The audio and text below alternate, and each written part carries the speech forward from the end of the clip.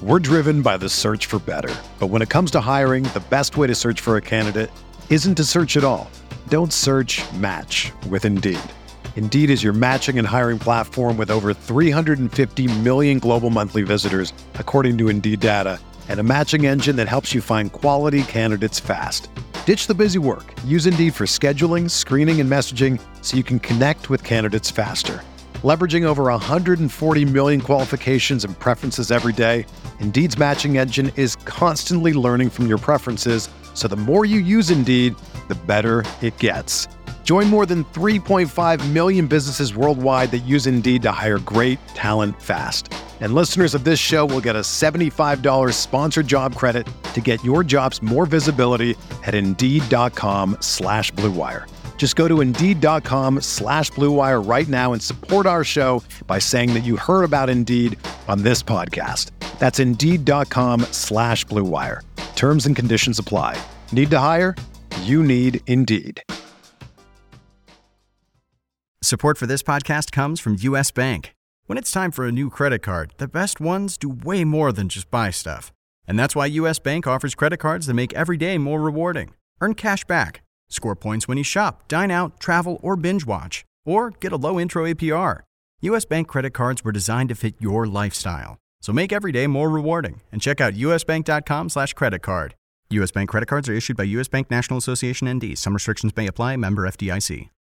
Hey, I'm Sam Pasco, and this is the Fantasy Bites podcast. Each episode, we whip around the top players, injuries, and game notes to help you dominate your fantasy game. For more insight and analysis, head over to rotowire.com/pod and sign up for a free trial subscription. We first start with the top notes in the NFL.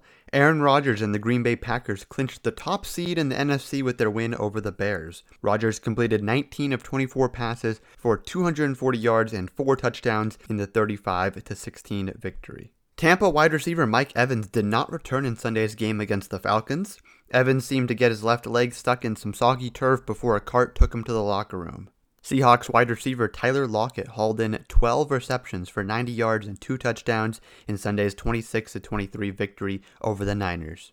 Mario Puig goes over everything in Week 17 in his NFL Reactions Week 17 article on rotowire.com/pod. He notes that Russell Gage arguably had his most productive day as a pro against the Buccaneers, catching 9 of 11 targets for 91 yards and a touchdown on a day where Calvin Ridley struggled, to the result of 8 catches for 52 yards on 12 targets. With 1 year left on his very cheap contract, Gage is a good bet to remain Atlanta's main slot receiver for 3 wide receiver sets in 2021. Vikings wide receiver Justin Jefferson caught 9 of 12 targets for 133 yards against the Lions, breaking the rookie receiving record previously held by Anquan Boldin. Jonathan Taylor torched the Jags for 253 yards and 2 touchdowns on 30 carries. With that, Taylor finishes his rookie season with over 1,000 yards rushing and 11 touchdowns. Texans wide receiver Brandon Cooks continued to finish his year on a tear, catching 11 passes for 166 yards and 2 touchdowns on 16 targets against Tennessee. That performance got him over 1,000 yards receiving, something he's done now for 4 different NFL teams. The Bills could be one of the best teams in the AFC, and the return of John Brown proves that they're only getting better.